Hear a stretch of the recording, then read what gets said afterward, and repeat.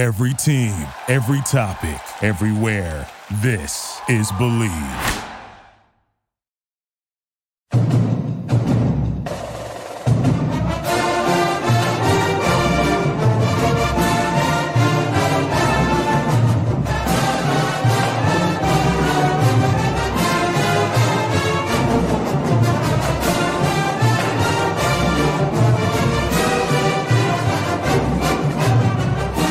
Back to another edition of the Night Report Podcast. I'm your co-host Mike Broadbent. Joining me once again is my co-host Richie Schneiderate.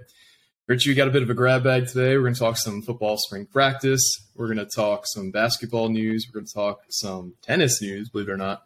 Talk some Rutgers wrestling news. But let's just kind of dive right into it. So we're at week 2 of spring practice 2023. Rutgers had its yearly let the assistant coaches talk kind of sessions last week. So the reporters there heard from the offensive coordinator, Kirk Soraka. They heard from defensive coordinator, Joe Harris-Simiak.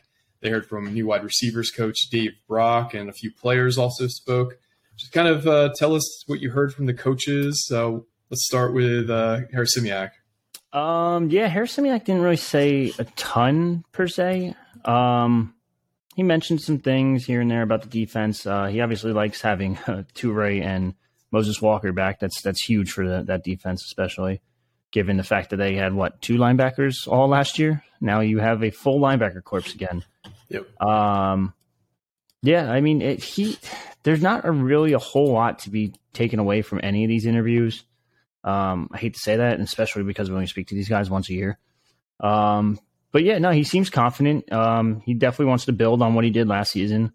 They had one of the better defenses in the Big Ten last season, and the only downside is they're on the field so much, so it's hard to really get a full grasp of how good this defense really could be. And I don't know if it really changes that much this season either.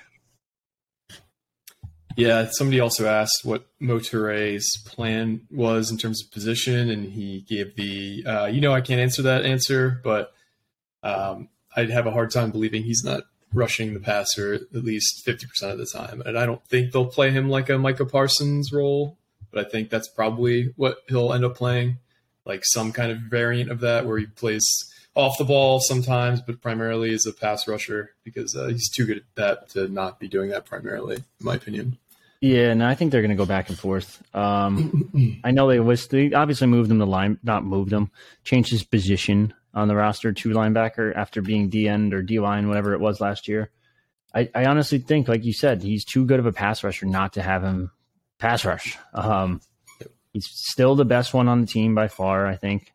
I don't think that's a question. I know Aaron Lewis obviously had a pretty good season, but if you have him on one side and Toure on the other, it's a formidable pass rush attack, especially when you add in Wesley Bailey, who was starting to show some glimpses of potential too. So it's I think he goes back and forth no matter what. But this kind of also allows you, with your linebacker core finally healthy, it allows you to actually play a 4-3, and that you probably wanted to from the beginning. But last season you had 2 guys, literally 2 scholarship players, or 2 guys with experience, I should say. So we'll just have to wait and see what happens. I know they just want to correct some stuff he said in the press conference, and that's really all it is. I don't think you change much based on last season. Yeah, they had a pretty good defense. It's just they were a little bit let down by their offense being on the field so much. So it's a good pivot to what did the new offensive coordinator Kirk Soraka say in his interview? Kirk is a man of many words. He says a lot without saying anything, and that's going to be the kind of consensus with every assistant coach. They're not allowed to say much. We're not allowed to report much, and that's just kind of, it is what it is. There's really not much to say there. He spoke highly of Gavin Wimsatt. The question before the answer was mostly centered around Wimsatt, so don't overthink it. Although I do still think Wimsatt wins this job by easily. That's not saying much though, because the quarterback room in general's weak. It's green. They mentioned Johnny Shepard. I know everyone's talking about how his eyes perked up, and he was talking about Johnny, and it's like, dude, he's a freshman. He's got some talent, but he's so far away from starting in the Big Ten, in my opinion. I think he's a couple years away from even playing a snap. So I do think he redshirts at the end of the day, pending some kind of crazy knock on wood, some kind of crazy injury thing going on with the first two quarterbacks. But yeah, no, they haven't said a whole lot. Like, it's kind of just been quiet. Well, I shouldn't say he hasn't said a whole lot. He said a whole lot without saying a whole lot. Yeah, he was very. He was talking about how so much of this is just installing the offense right now, and that's from the freshman who's here in his first few weeks of working or being at Rutgers to the fifth-year senior. They're all learning a new offense, so it's getting terminology right, getting like positioning on the field right, getting formations down. It's a lot of just like basic learning, and they can't really judge how a guy looks in that offense until they understand the fundamentals of it. So it's not unexpected for him to not really have firm opinions on players yet, because honestly, nobody really knows. So that's TBD. Like the worst part is we talked to him after practice number 2, and I wish we got the OC at practice number 12, not 2, but I don't want to say it's strategically planned like that, but it's strategically planned like that, I would assume. So we don't learn a lot from talking to the guys. They got to see them literally throw in 2 practices, and it's most of the time they don't even have like pads, like it's spider tech pads or whatever you want to call them. It's like a false pad almost. So there's not a lot going on. Like and spring ball at the end of the day, like it's supposed to be able to build hype, and it's just there's not a lot of hype right now. Yeah, and that's partially due to how Greg wants it to be in terms of limiting information that is allowed to be discussed, which is minimal. So anything that is seen is basically off limits. So it's hard to really develop hype for a program when nobody's allowed to say anything, and we've been struggling the last few years. Now, that doesn't mean we've made no progress, because I do think there was some evidence of progress the last few years. It's just in football, everything's so binary. You either won the game or you didn't. A 4-8 season is a 4-8 season, even if you lost 3 of those games by single digits and were leading in more than half your games. Ultimately, it doesn't matter. It's what your record is at the end of the year. But we're not getting blown out by 50 points regularly anymore. It happens still occasionally, but not nearly the frequency it used to. We're not, taking the 50-point shellacking from a down Wisconsin team anymore. But it's true. We didn't even talk about Dave Brock, and I actually thought Dave Brock was the most real of all the interviews so far. Yeah. Yep. He was funny when he walked up. Like he said, like, because they put us on the left side of the camera, so like we don't interrupt the camera or whatever, and all the lighting and all that nonsense. And he walks up and he's like, "Hey guys, you're all on my good side today." And it's like, "Yeah, no, I didn't want to get you on that side, coach." Blah blah blah. He's just a funny dude. I know. I talked to a former Rutgers head coach about him before the interview, and he mentioned too that he's a hilarious guy. He just made joke after joke about him being old. We brought up his experience. He's like, "Whoa, hey, don't be saying that. I've been coaching for 30 years or something like that. Relax." Like, he's just a funny dude, and he was real. And I want to preface this by saying everyone that's roasting me for asking the same exact question about Rochelle again, he didn't give much detail in the first one. I had a story or Chris had a story on Rochelle. We needed a better quote, so I asked it again, and he gave us a better quote. He talked about how Rochelle was used as a running back, as a punt returner, which most people didn't know about, as a wide receiver. He mentions Nassim Brantley as an outside guy. He was probably the most talkative and will be the most talkative guy out of all of spring. I just don't think maybe he didn't get the media training that everyone else got. Maybe he just was kind of like, I don't care. What if I tell him Nassim Brantley's on the outside? Like, no shit. Like, yeah, he's the biggest receiver we have and the most experienced, despite, him only being here a few weeks. But yeah, he played on the outside at Western Illinois. He played on the outside at Sacred Heart. Guess what? He's probably going to play out here. He's a slot receiver now. Yeah. Like, no, but he was good. So speaking of wide receiver, we reported last week that we were having a wide receiver transfer portal visitor. Did he make it onto campus? And have you heard anything about how that went?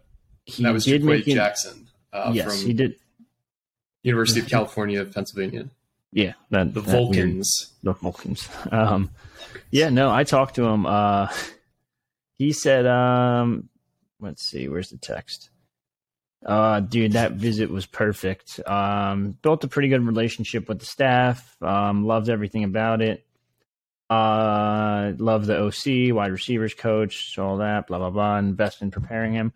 I wouldn't be shocked if he ended up at Rutgers. The longer it takes, the less confident I am. I actually thought it would have happened by now. But I'm not the really... Kurt Tang vibes where everything sounds awesome right after the visit, but, a few days turn into a few weeks, turn into a few months, and it's pretty obvious at that point. Yeah, so we'll see what happens. Maybe they want to build a little bit of hype and try to get him committed like in the next week ahead of spring game or 2 weeks, whatever it is. Now, if he did commit, can he enroll and start participating in spring practice, or would he have to be a summer enrollee? Okay. He'd have to be a summer enrollee, which is fine. Like, there's no rush really, I guess, there.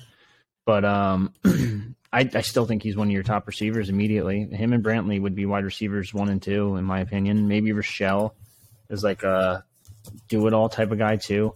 Chris Long's going to be in there, factored in somehow. And I think that's your wide receiver group for the most part. Maybe some of the other guys get a couple catches. Maybe Isaiah Washington all of a sudden shows up, but for the most part, I don't see any weapons on this team in terms of wide receivers, and then that's a big factor right now. It's a little scary. So yeah, I know the staff. I mean, not talking about wide receivers, but I know that they're very high on Victor Konopka, and he went down early last season. And Greg specifically mentioned him. How he. Somebody said that you lost him midway through the season. He's like, we only had him for a quarter of the season. He went down, I think, for his temple with an injury, and he never really came back. Mike Higgins was on the Rutgers Instagram. I don't know if you saw that highlight reel catch he had. And then we have the running backs, obviously, are probably the deepest position on the offense. So you got to hope that one of the tight ends develops into an actual weapon because that's really – those guys have size, they have speed, they have like what you look for in a prototype of a tight end. They just haven't really done it on the field. So you got to hope between a guy like Mike Higgins or Victor Konopka, one of those guys really blossoms. Because I mean, we met Vic at the Geo's watch party for the Night Society. That dude is fucking huge. Like, we're both pretty tall guys. He towered over us. He is probably legit 6'6". He is massive. Yeah, no, he's a big dude. Tight end wise, I know they like Victor, but Victor's got to develop more, in my opinion. Johnny, I think he is what he is. I don't think there's really much more of a ceiling for him. And then Mike Higgins is young, so you got to just hope you can develop him too. I still think you need a tight end in the portal. I think that without a doubt, you need somebody there. I don't know, especially because Soraka is very well known for running 2 tight end sets. Yep. And these guys are going to get gassed quickly, and I just don't know. Like, do you put Johnny and Victor out there and just kind of hope and pray, or it's end of the day? You need a lot from the portal still. Like, you need a wide receiver, in my opinion. You need a tight end. You need at least 1 lineman, at least, if not 2. So I mean, he didn't have any offense or 1 offensive transfer, and it's Nassim Brantley who broke his foot or did something with his foot in November. Like, it's. Got to do something here. Like, I think this team needs a lot of help still on offense. I think it's pretty telling that, Coach Flats comes in, and obviously he did work with the team last year. Who knows how much input he had or what he actually did. He was consulting for Rutgers football last year. Immediately after he gets hired, Willie Tyler's in the portal, who started every game at left tackle last year for us. We have a ton of young guys. It wouldn't surprise me if Flats is just mixing and matching all camp just to see what guys can play, who he could rely on, who can be like a swing tackle, who can go inside, outside. Because, I mean, you kind of got to make, for lack of a better term, chicken salad out of chicken shit right now. Not that these guys aren't talented, but they're young, they're green, and the offensive line was not good last year. And we lost a starter. We lost J.D. Dorenzo, who was the best lineman to the NFL draft. We need a lot of guys to kind of mature very quickly, or we need to go deeper into the portal. Yeah, you're not kidding. I mean, like you just mentioned, they're missing a tackle right now. There's guys like Kamar Missouri who played significant snaps at tackle. Tyler Needham's been a young guy that's up and coming. Dante Chin flashed a little bit last year. Olin Pierce, but they're all young. They don't have Holland Pierce is going to be the one starter at tackle, obviously, but the other tackle's position is just, it's extremely green. Like, there's no experience whatsoever. The guard spots, you obviously bring back Dunlap. He's going to be good. Ireland Brown, I think, found his home at center. And then that other guard spot, it's extremely green. You don't have anyone with experience, and I think that's going to hurt Rutgers a ton this year. I know everyone's like, like the only reason Kirk ran the ball so much with Minnesota last year is because they had Muhammad Ibrahim. The only reason he's going to run the ball that much this year is because they don't have a line. They don't have time to pass. So it's just going to be run, in my opinion. It's just setting up for a rough year if you don't hit that portal hard before fall.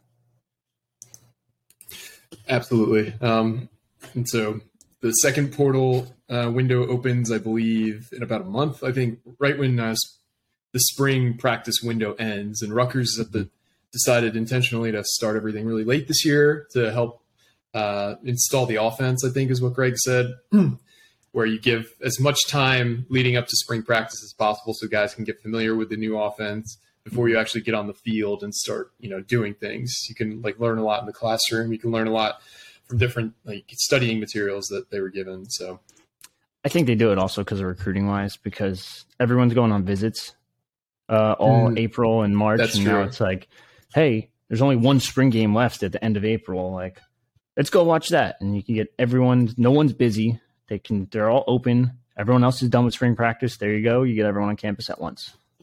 So definitely helps. Yeah, for sure. So that's kind of all we've got on football for right now. Stay tuned because I don't know. It's real so tough because you can't. There's so much that they don't allow you to say that it's, you have to kind of tiptoe around what you say. I don't really know anything because I'm not at practice. But you just kind of got to wait for what's reported on, and what Schiano says is half of what you're allowed to talk about. It's literally just direct quotes and expounding upon that. So when's Schiano next scheduled to speak to the media? He's going to speak Saturday after the first scrimmage. Okay, so this Saturday, the 8th, is the first scrimmage? Yes, correct. So another interesting little wrinkle to that is that some of you are aware that Knights of the Raritan have different tiered perks. And this Saturday, they actually have, if you're a $100 a month donor or higher, they have offered to allow you to attend as a VIP guest. Now you have to, if you are in that tier, you should have gotten an email. You have to reserve by tomorrow, which is Thursday the 6th. So if you have not reserved yet and you are a $100 a month donor for Knights of the Raritan, please make sure, if you'd like to go, to respond to that email because you're not going to be able to just walk up. But just wanted to shout out Knights of the Raritan because that's a cool perk that they offer to their members. Definitely hop in on that. We'll see you there. Let's pivot to basketball, though. Paul Mulcahy, we were unsure about his future, and he announced recently that he is entering the NBA draft while also preserving his college eligibility. Tell us what you're hearing about Paul. So it sounds like Paul's more than likely going to be back. I'm going to putting it in the nicest way possible. He's not draftable. There's just no way around it. He didn't even have that good of a season. I know he struggled at the end, especially, but I don't see him going to the NBA draft. Could he go overseas and make some significant money? Yeah, of course he could.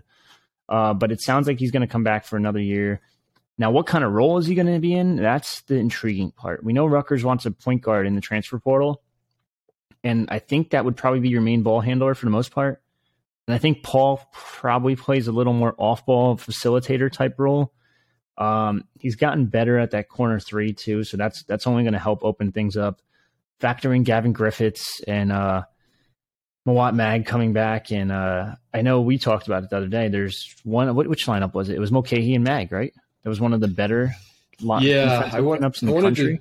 I wanted to do a whole post on that on the board. Okay, so we'll hold off then if you want.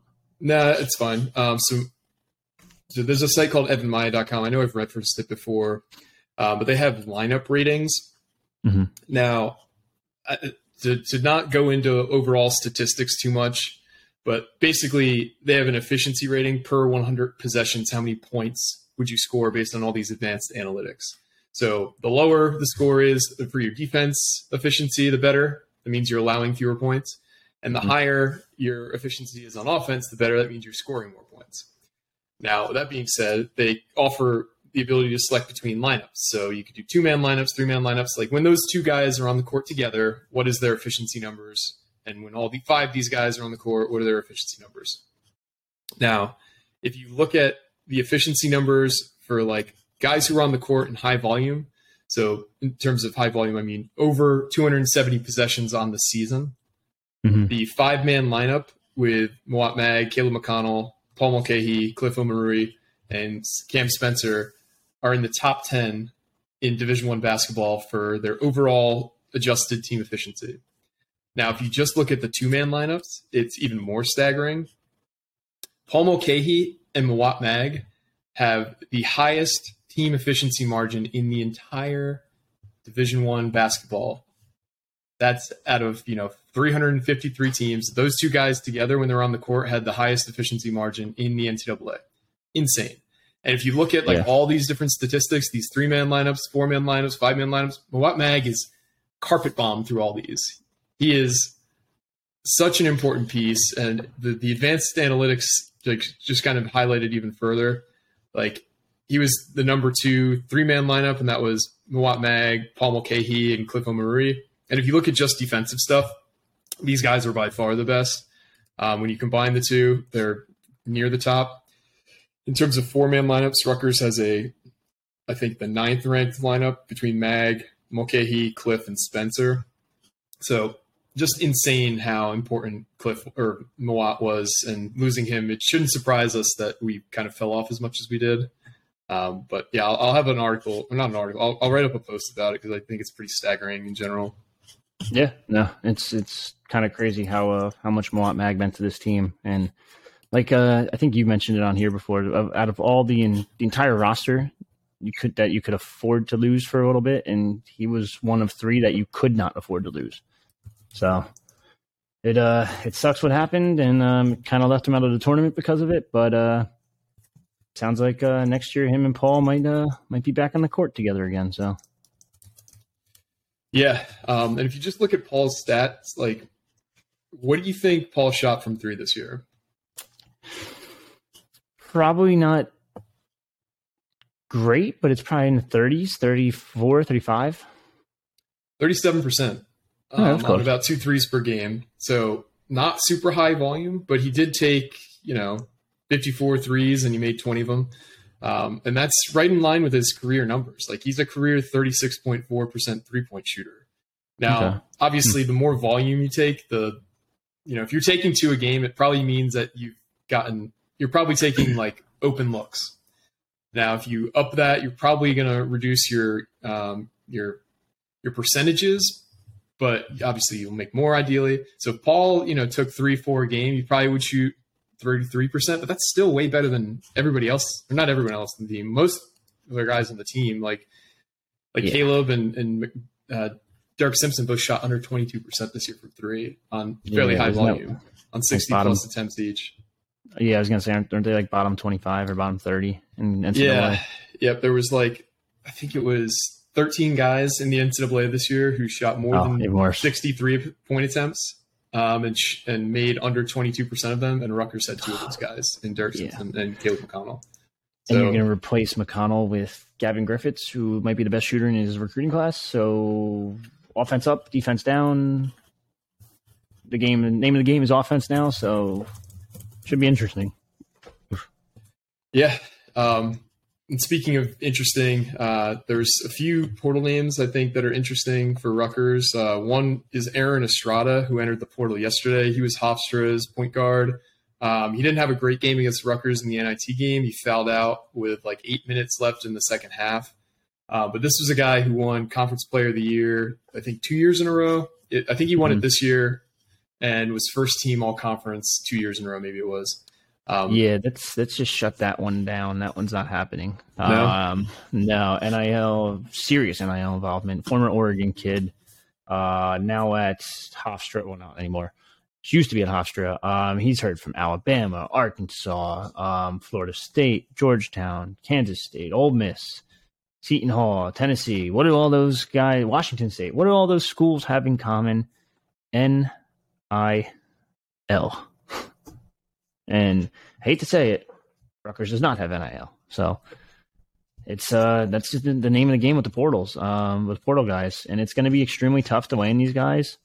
I think you're going to have to go down a level a little bit and go towards the you're going to try to have to get a New Jersey native kid. I know Estrada is, but he's going straight NIL. You're going to have to get like one of the Cam Spencer types or like an Andre Hyatt where you had a relationship previously. And that's Rutgers' best bet in terms of landing these prospects. It's going to be tough. It's going to be really tough in the portal. And we've said this from day one, and nothing's really changed. Yeah, it seems like Rutgers hasn't really been connected with a ton of portal guys that have entered the portal. There's still a ton of time for guys to do it. They have more than a month to enter the portal before the window closes. And again, that's only for a guy to hop in the portal. You don't have to decide in this window. You just have to enter it by May 11th, I believe, in order to actually be able to use the transfer portal.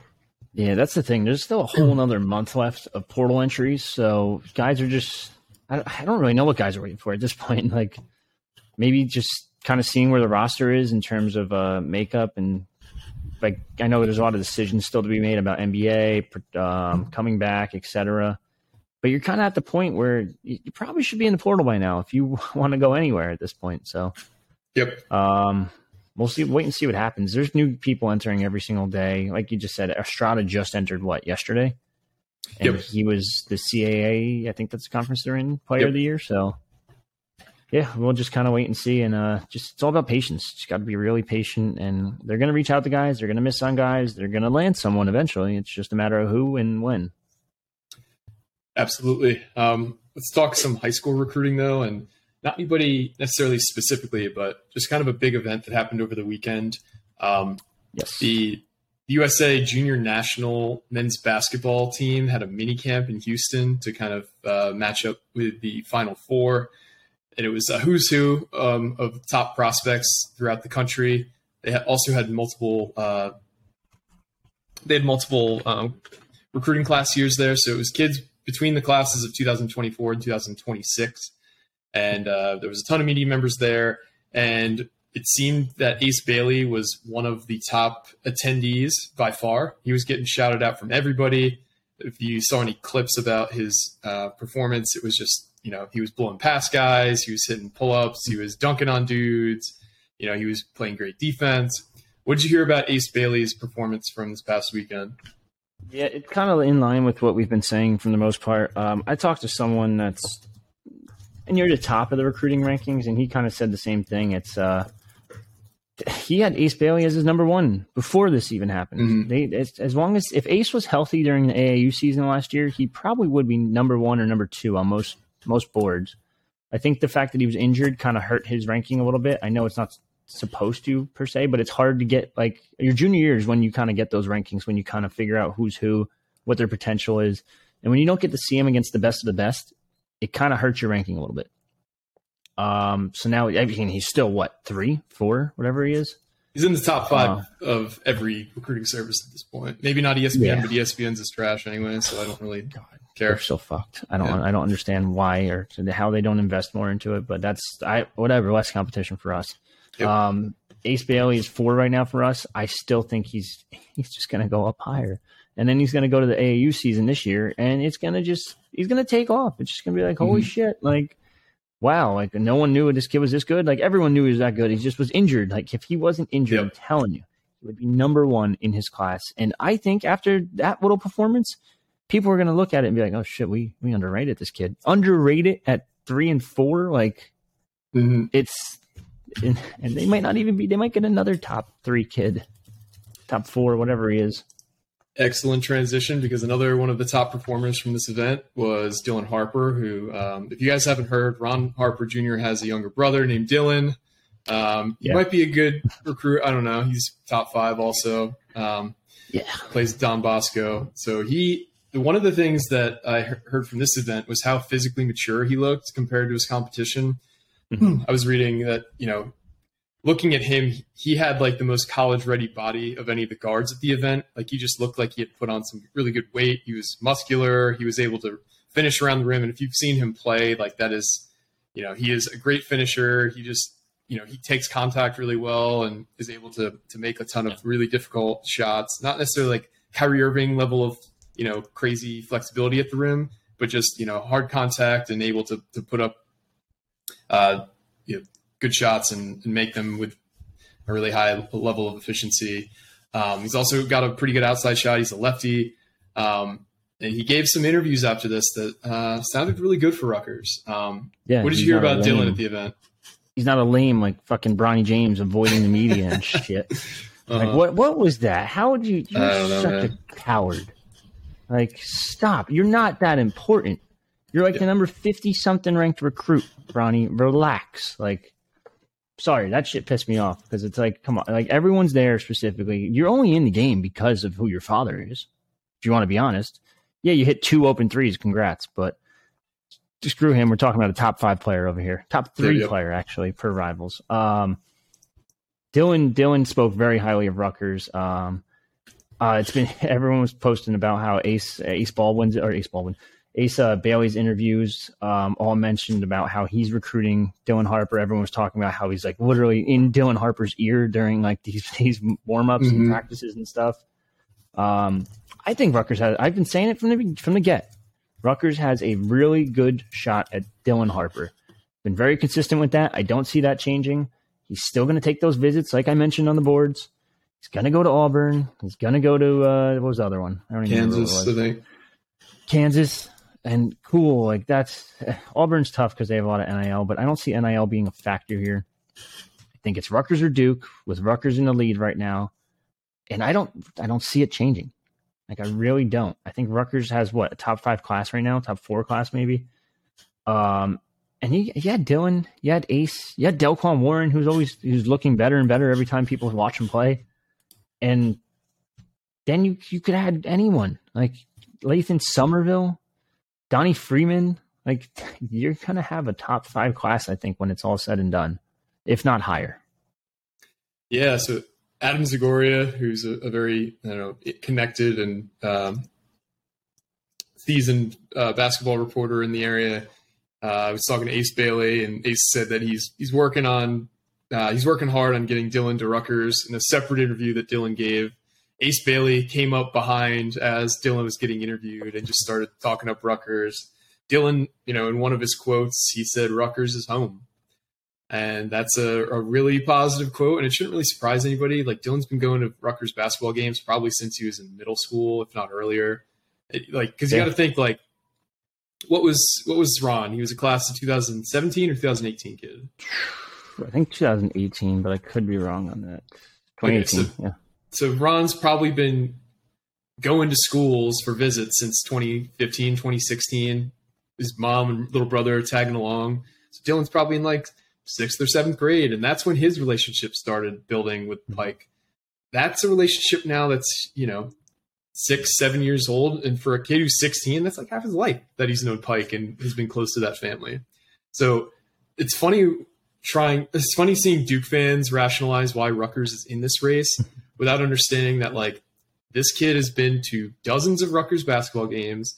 He's hung out with basketball players at Rutgers for his entire life. Like, remember when Gio was saying that, half the team stayed at Ron's place during COVID, and it was like the little brother of the group.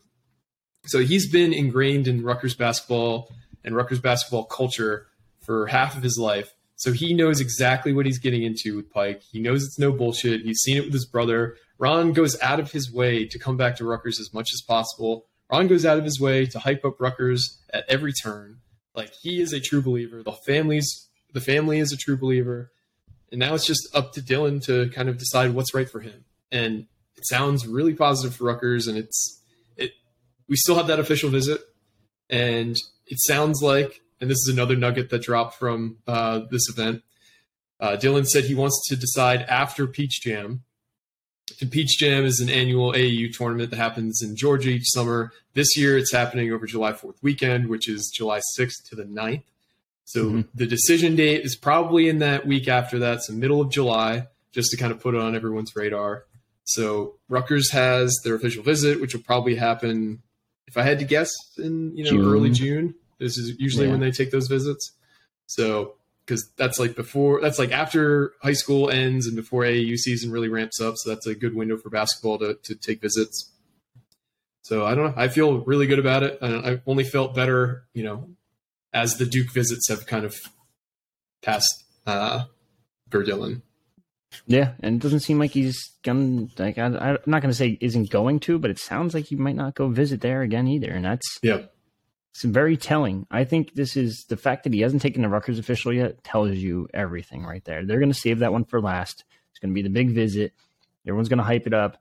Duke fans are going to be like, oh, whatever, man. Like, doesn't matter. But, like, no, you lost out to Rutgers. Like, I hate to say it, but I really am very confident here. And I think between Harper, between Bailey, between Warren, like Warren doesn't get enough talk, in my opinion. He's going to be such really a good point guard for them. He's another lefty too. Yeah, adding Gavin Griffiths, and it's like the sky's the limit. Yeah, it's you have to kind of pinch yourself every once in a while thinking of the amount of talent that Rutgers is going to have at Jersey Mike's Arena in 2 years. I mean, next year they're going to be very good too. Like, I think they're, assuming that we get a few pieces in the portal, I don't think there's any question they're a tournament team. But that next year is like assuming that, guys like Gavin come in and make an impact and improve by year two, a guy like Dirk Simpson takes a step up. Hell, like we could get Cliff back for that year too if we convince him. I mean, I don't think it'll happen, but he has 2 years of eligibility left. We shall see. I find it interesting that like they're still not a big man. Like they need a true big man. Like I don't know who they're going to get. Maybe Portal, maybe Woolfolk develops, but it's going to be interesting where they go with that. Yep, definitely. Let's hit a little bit of a grab bag here. So yesterday they broke ground on the women's tennis facility, which seemed to kind of come out of nowhere. Is this a situation where, and Pat Hobbs said this when we interviewed him, that, you have a plan, but if a donor comes to you who's all about sport X and it wasn't necessarily the number one priority, but he's like, or she is like, I want to donate X amount of dollars towards X sports facility, that helps get the wheels moving. Do you think this is an example of that kind of situation with the tennis facility? I don't know where this really came from, but if you listen to Pat Hobbs speaking on the Rutgers tennis Twitter account, he there's like a whole little video about everything, and he did mention, he's like, this thing's going to get put together really fast. It's going to be on I believe it's Livingston campus is where they're moving it to. Right now, Rutgers does not have a facility for tennis. They go to East Brunswick Racket Club for their home matches. That's an atrocity for any like Power 5 school. I think that's just such a bad look, and the fact that they're getting this built and it looks based on artist renderings, I could probably show you real quick. Where do I go for this? Where is it? Screen, window, there it is. And it kind of looks pretty, no, it's not loading. Cool. It looks pretty sick. I'm not going to lie. Like with all this stuff, whatever this is, like this whole tennis facility, and then they're going to build side courts for practice, I would assume, over here, and this would be game day stuff. It's definitely Livingston because I think that's the volleyball net right there. Yep. Because I believe that's over there by the I forget what building it is, but overall, like this is going to be huge for Rutgers. And then the biggest thing no one's talking about is that the tennis courts are right next to the Hale Center. They're getting moved. So what does that mean? We heard rumors of it last offseason. I mentioned on the boards. That's where they looked into putting the football facility where the tennis courts are currently. But I was told there wasn't enough space. It was too close to the hill right there. So I heard it wasn't going to be possible there, and it was going to be the yellow lot. Mind you, this was football season, this past season. Towards the end of football season, apparently, one of the donors I know mentioned that they're going to put it in the yellow lot, and it's going to be next to the blue lot and this and that. It's going to be right next to Rockin. Maybe plans have changed since then. I don't know. I'm not in the athletic department. I'm not like involved in that type of stuff, but it does seem like things are starting to progress on the football side of things. And I know there's no technical plan out there. There's no rendering. It wasn't even part of the master plan. They kept it out, which I thought was interesting. But I think things are really progressing quickly in terms of Rutgers renovations. Yeah, which is great news because, ideally you got to get the shovels in the ground to actually get these things moving. And it's always just, it's always a plan until you start doing something. So, putting a shovel in the ground for a facility, clears out the queue ahead for the football facility and other stuff that they want to get done. And I'm sure we'll learn more about that when Pat comes back on the podcast in June. We haven't set a date for that, but we will definitely reach out to him when the time comes. Yeah, it's amazing how bad Olympic sports were over the past, I don't even know, 30, 40, 50 years at this point. Like golf can't even host a home match because it's too short of a course. I like it because it plays better to my game, but for the Big Ten, like you can't even host a home match. Rutgers literally has not been able to host a home match for golf. That's how bad it is. They have an 18-hole course too on campus. Yeah, and it's like it's just too short. Like it's not regulation. They went to East Brunswick Racket Club for tennis. It's not far, but it's not close either. Like I don't know if you know where the East Brunswick Racket Club is. It's all the way by where the Toys R Us in East Brunswick used to be on Route 1 or Route 18. Oh wow, okay. Yeah, it's a pain in the ass. It's almost by like the Hooters over there. It's right. Actually, it's in between the Toys R Us and the Hooters. It's like what the I didn't even know it was there. The only reason I knew it was there is because I ironically passed it yesterday when I made a U-turn. Because I was going to Taqueria back in New Brunswick because that place is phenomenal. Holy hell, that was great. But yeah, they need so much help on the Olympic side of things that this is just a start. And the fact that they're finally getting the love and getting shovels in the ground is a really good sign for not just tennis but other sports too. Absolutely. Next, let's talk a little Rutgers wrestling. So in a recent podcast, we kind of teased that there's a Pennsylvania Hammer on the way. We kind of talked about the level of recruit this would be, and we said he'd be a 5-star recruit in the Rivals ranking system because he's a top 25 kid. Cat is officially out of the bag. He committed last week. Connor Harrar, I believe his name is, from Montgomery, Pennsylvania. He's a 152-pound wrestler. He's a 2-time Pennsylvania state champion. He is a junior national champion as of this past year as well. This is a kid who Rutgers has been in a really good position with for a while. One of the top recruits in the country. He should be able to come in and at least compete for a job right away, if not start right away. This is a multiple All-American type kid. Possible national champion level wrestler. What are you hearing about Connor, and how did this whole thing come together? Rutgers just pretty good relationship with Goody, to be honest, at the end of the day. And that's it started, I want to say, a year ago when they're legally when the NCAA allows them to talk to kids at his age. But Goody put in the work here. This was all Goody. He's technically 152 pounds, I think he's wrestling at. He's ranked 6 on Flow for that weight class. He's 4 on Mat Scouts. But he's projected 157 in college, I was told. So that's huge for Rutgers to get a middleweight guy of this caliber. He's 133-5 as he heads into his senior year. The 2-time state champ. This is huge for Rutgers. And 4 of those losses came in his freshman year too. So he's lost one time in the last 2 seasons.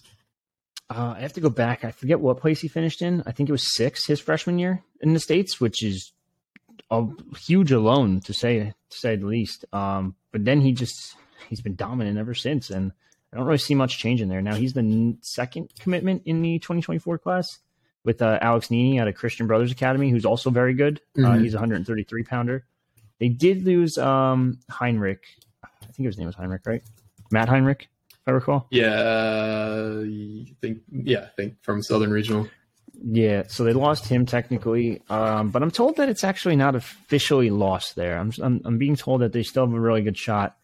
He did decommit to kind of see what other, put it nicely, offers are out there.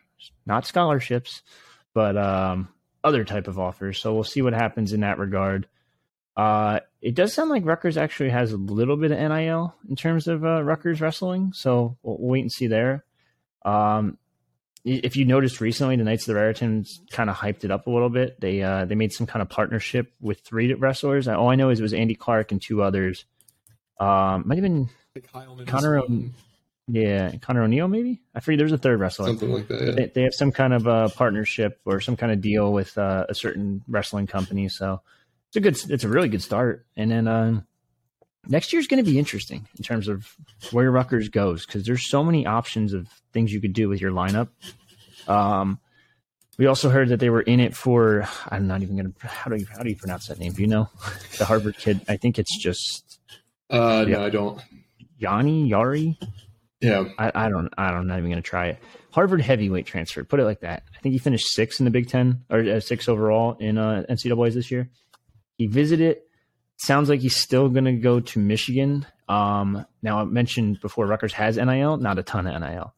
And that's probably the main factor there, is what I heard. So it sucks there. You still need a heavyweight. I think PJ Casal's a heavyweight next year. I don't know how healthy he'll be. I do think he returns. The plan right now is Soldano at 184 and then Paz at 197. Replacing probably Billy Janzer at that 197 spot. So you have a pretty good lineup going in next season. You return, 8 starters technically? 1, 2, 3. I think so, yeah.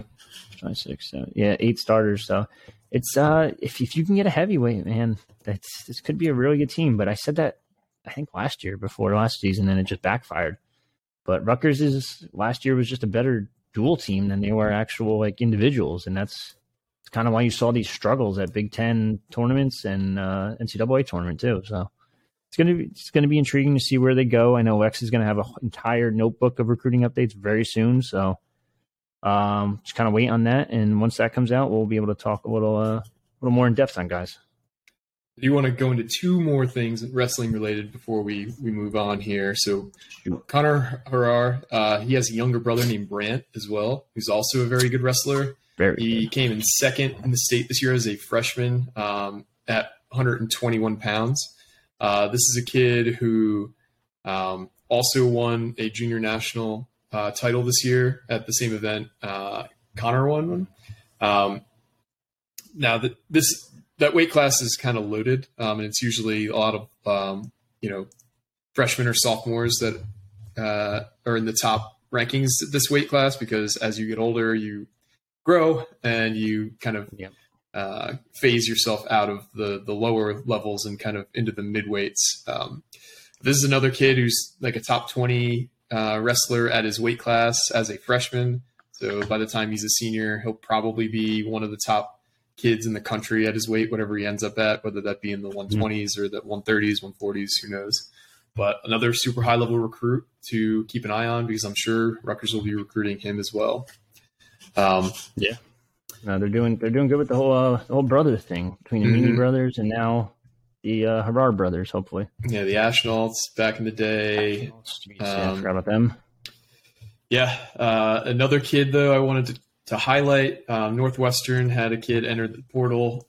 Chris Collins, I believe, is that his name? Chris Cannon. Chris Cannon. Sorry, I think Collins is the basketball coach. Chris Cannon's a Jersey kid who entered the portal last week. What are you hearing about him? The Rutgers have a chance here.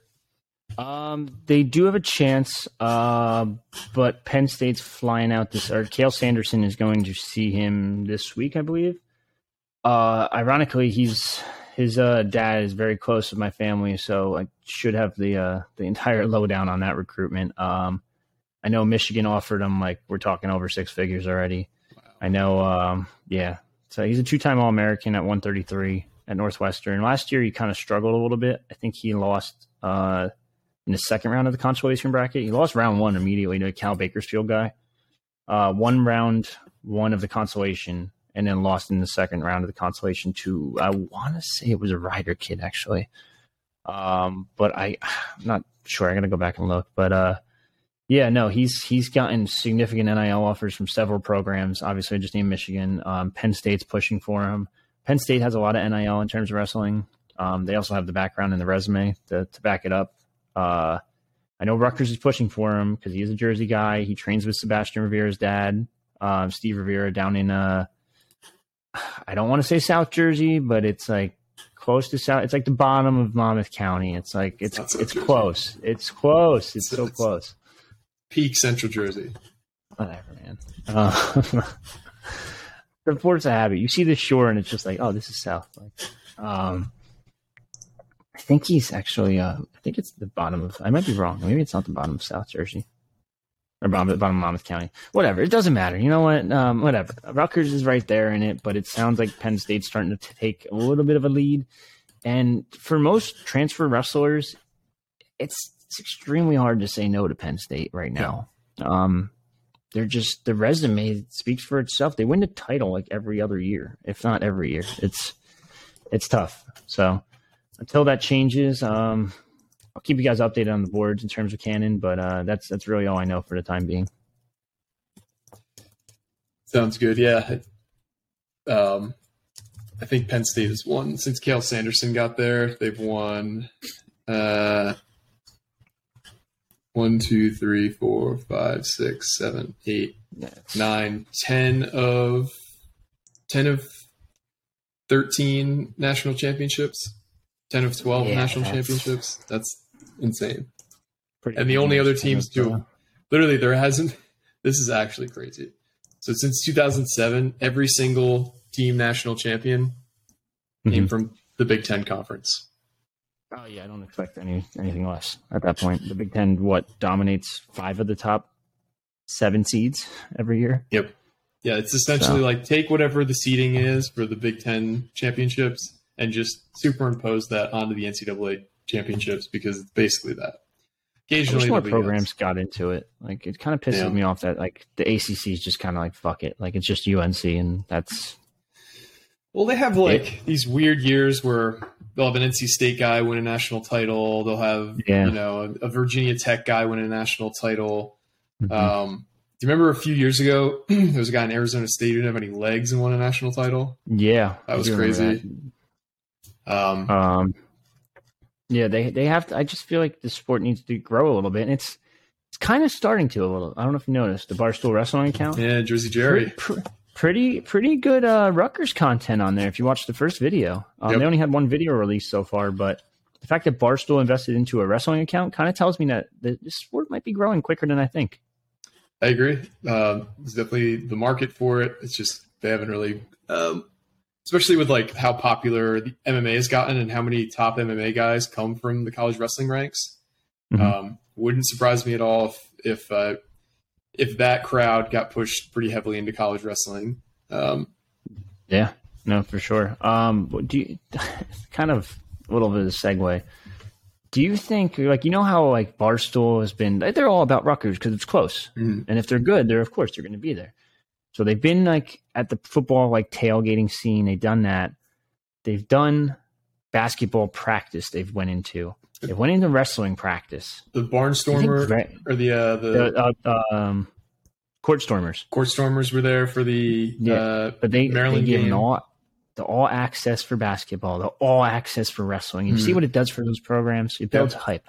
Yep. Do you think Greg would ever have Barstool in the football facility? Well, it's funny because PFT, sorry, he had that song he wrote about Shiano. The Shiano man. So he's a Shiano guy. Like I think Greg's just too paranoid to allow it to happen, honestly. I know, but it's spring ball. Like you should just invite them once. You had they had some kind of cast there yesterday. I forget who the hell it was. It's like it's the show after Saturday Night Live. I don't know who the hell runs it, but they came to practice. They let them do a bunch of stuff. Like you got to promote this thing. So I think the best way to do it, get a big media company like Barstool, which is 45 minutes away, maybe less, depending on traffic. But so I don't know. That's just me ranting a little bit. Yeah, I mean, Rutgers is the only, Power 5 school within how many hours of New York City? 2.5. How far do you have to go to hit like the Syracuses and the Boston Colleges and the Penn States? It's UConn. Oh, Power 5, yeah. So UConn's only Power 5 though. Yeah, I guess that's probably there's no one within 2 hours, I guess. Yeah. Wow. It's crazy. So if you want to have a big event and involve these big media companies out of New York City, play it up. I mean, it's a sleeping giant for a lot of reasons. Just another one being, you have access to these different companies that a lot of people don't. So, yep. All right. So, we've covered a ton here. Is there anything we didn't hit on that you wanted to touch on before we sign off? Yeah. Shout out to Steve Owens, 1,000 career wins. Programs in a weird spot right now because they almost got swept by Michigan State. They avoided that one, luckily, by the Sunday win. But the bats are they're kind of there. It's the pitching. The pitching's been super questionable, and that's kind of what happens when you bring up a D2, D3. I don't even know where Lemoyne is. What is Lemoyne? D2, I guess. I don't know, honestly. Your D2 pitch. One of your guys is a D2 transfer from Lemoyne, D3, whatever it is. The other one's Friday starter. Drew Conover was projected to be your closer, and he's your Friday starter. So maybe they got to switch some stuff there. I know some guys have been better than others. Sinibaldi's been pretty solid, it seems like. I know they won, so I can't hate on them too much. They did shut out Hofstra, but big weekend this weekend against Maryland. Maryland's I don't know where they rank in the Big Ten, but they're 17-10 on the year, so I'm assuming on the upper half because they do play a pretty hard schedule there. So you gotta snag 2. If you want any chance at this NCAA tournament this year, you got to start winning, and you got to start doing it now. So we'll kind of wait and see what happens there. Well, the weird thing is Rutgers, in terms of the RPI, is actually ranked pretty highly. So it's the metric that they use to help seed teams for the NCAA tournament. So Rutgers, in terms of the RPI, is ranked 36th right now, despite them being 15 and 13. Right now they're 1 and 2, so they're near the bottom technically. Yeah, it's only bottom 4. There's only one team ahead of Rutgers in the Big Ten in the RPI, and that's Indiana, and they're 20 and 9. They're ranked 29th in the RPI. So, it's a hell of a year. I mean, this is basically being propped up by Rutgers playing such a difficult schedule because they really did beef they it wanted. Up. Yep. Yeah, you got to do it, but you can't be losing to like Boston College and UNC Greensboro. And get swept by UNC Greensboro. Well, Boston College is really good this year. Boston College is in the top 10. Yeah. You know what sucks is that they fought so hard against UConn too, and they were leading in 2 of the 3 games, and they just blew it. And it comes down to pitching at the end of the day. You got to get this pitching situation figured out. Now you can snag 2 out of 3 in Maryland. It's a hell of a start, and also it will be on TV too. I forgot to mention Friday's BTN Plus. So yes, Saturday's Big Ten. Sunday 1:00. If you're not doing anything, ESPNU got picked up. So. Nice, that's awesome. Yeah, it's pretty big news for Rutgers baseball, considering most of the games are BTN Plus for the most part, which is another issue in facilities that we didn't really touch on, but they don't have the capabilities to put BTN at Battenfield. Yeah. So that's another issue. Olympic sports need help. They need tons of help. So they're getting it though. It's just a lot of needs, and you only have so many, so much funds, and so you just have limited resources to get it done. But they're working hard. I know they're getting there. So anyway, I think that's really it. We got some visitors this week, but nothing like huge. Couple big names include Rowan Byrne, Kenny Jones commit from the 2024 class, and one guy I'm going to keep a real close eye on that I didn't mention at all. Actually, Brahim Wynn, linebacker out of Timber Creek. He actually was recently included on my April crystal ball, which we predict the 2024 class every month. I think there's a really good shot he could walk away with an offer. He's got good size. He's got solid speed. He's only got one Power 5 offer right now, but this could be Rutgers' chance to get in early and land a linebacker and call it a day. Because you might end up having 2 linebackers in this class with Gabriel Winovich too, who potentially could play running back or linebacker, but I'd keep a close eye on him to potentially get an offer this weekend. Interesting. So stay tuned because it sounds like there's a lot that could be happening this weekend. Yep. But for me and Richie, this has been another edition of the Knight Report Podcast. Signing off.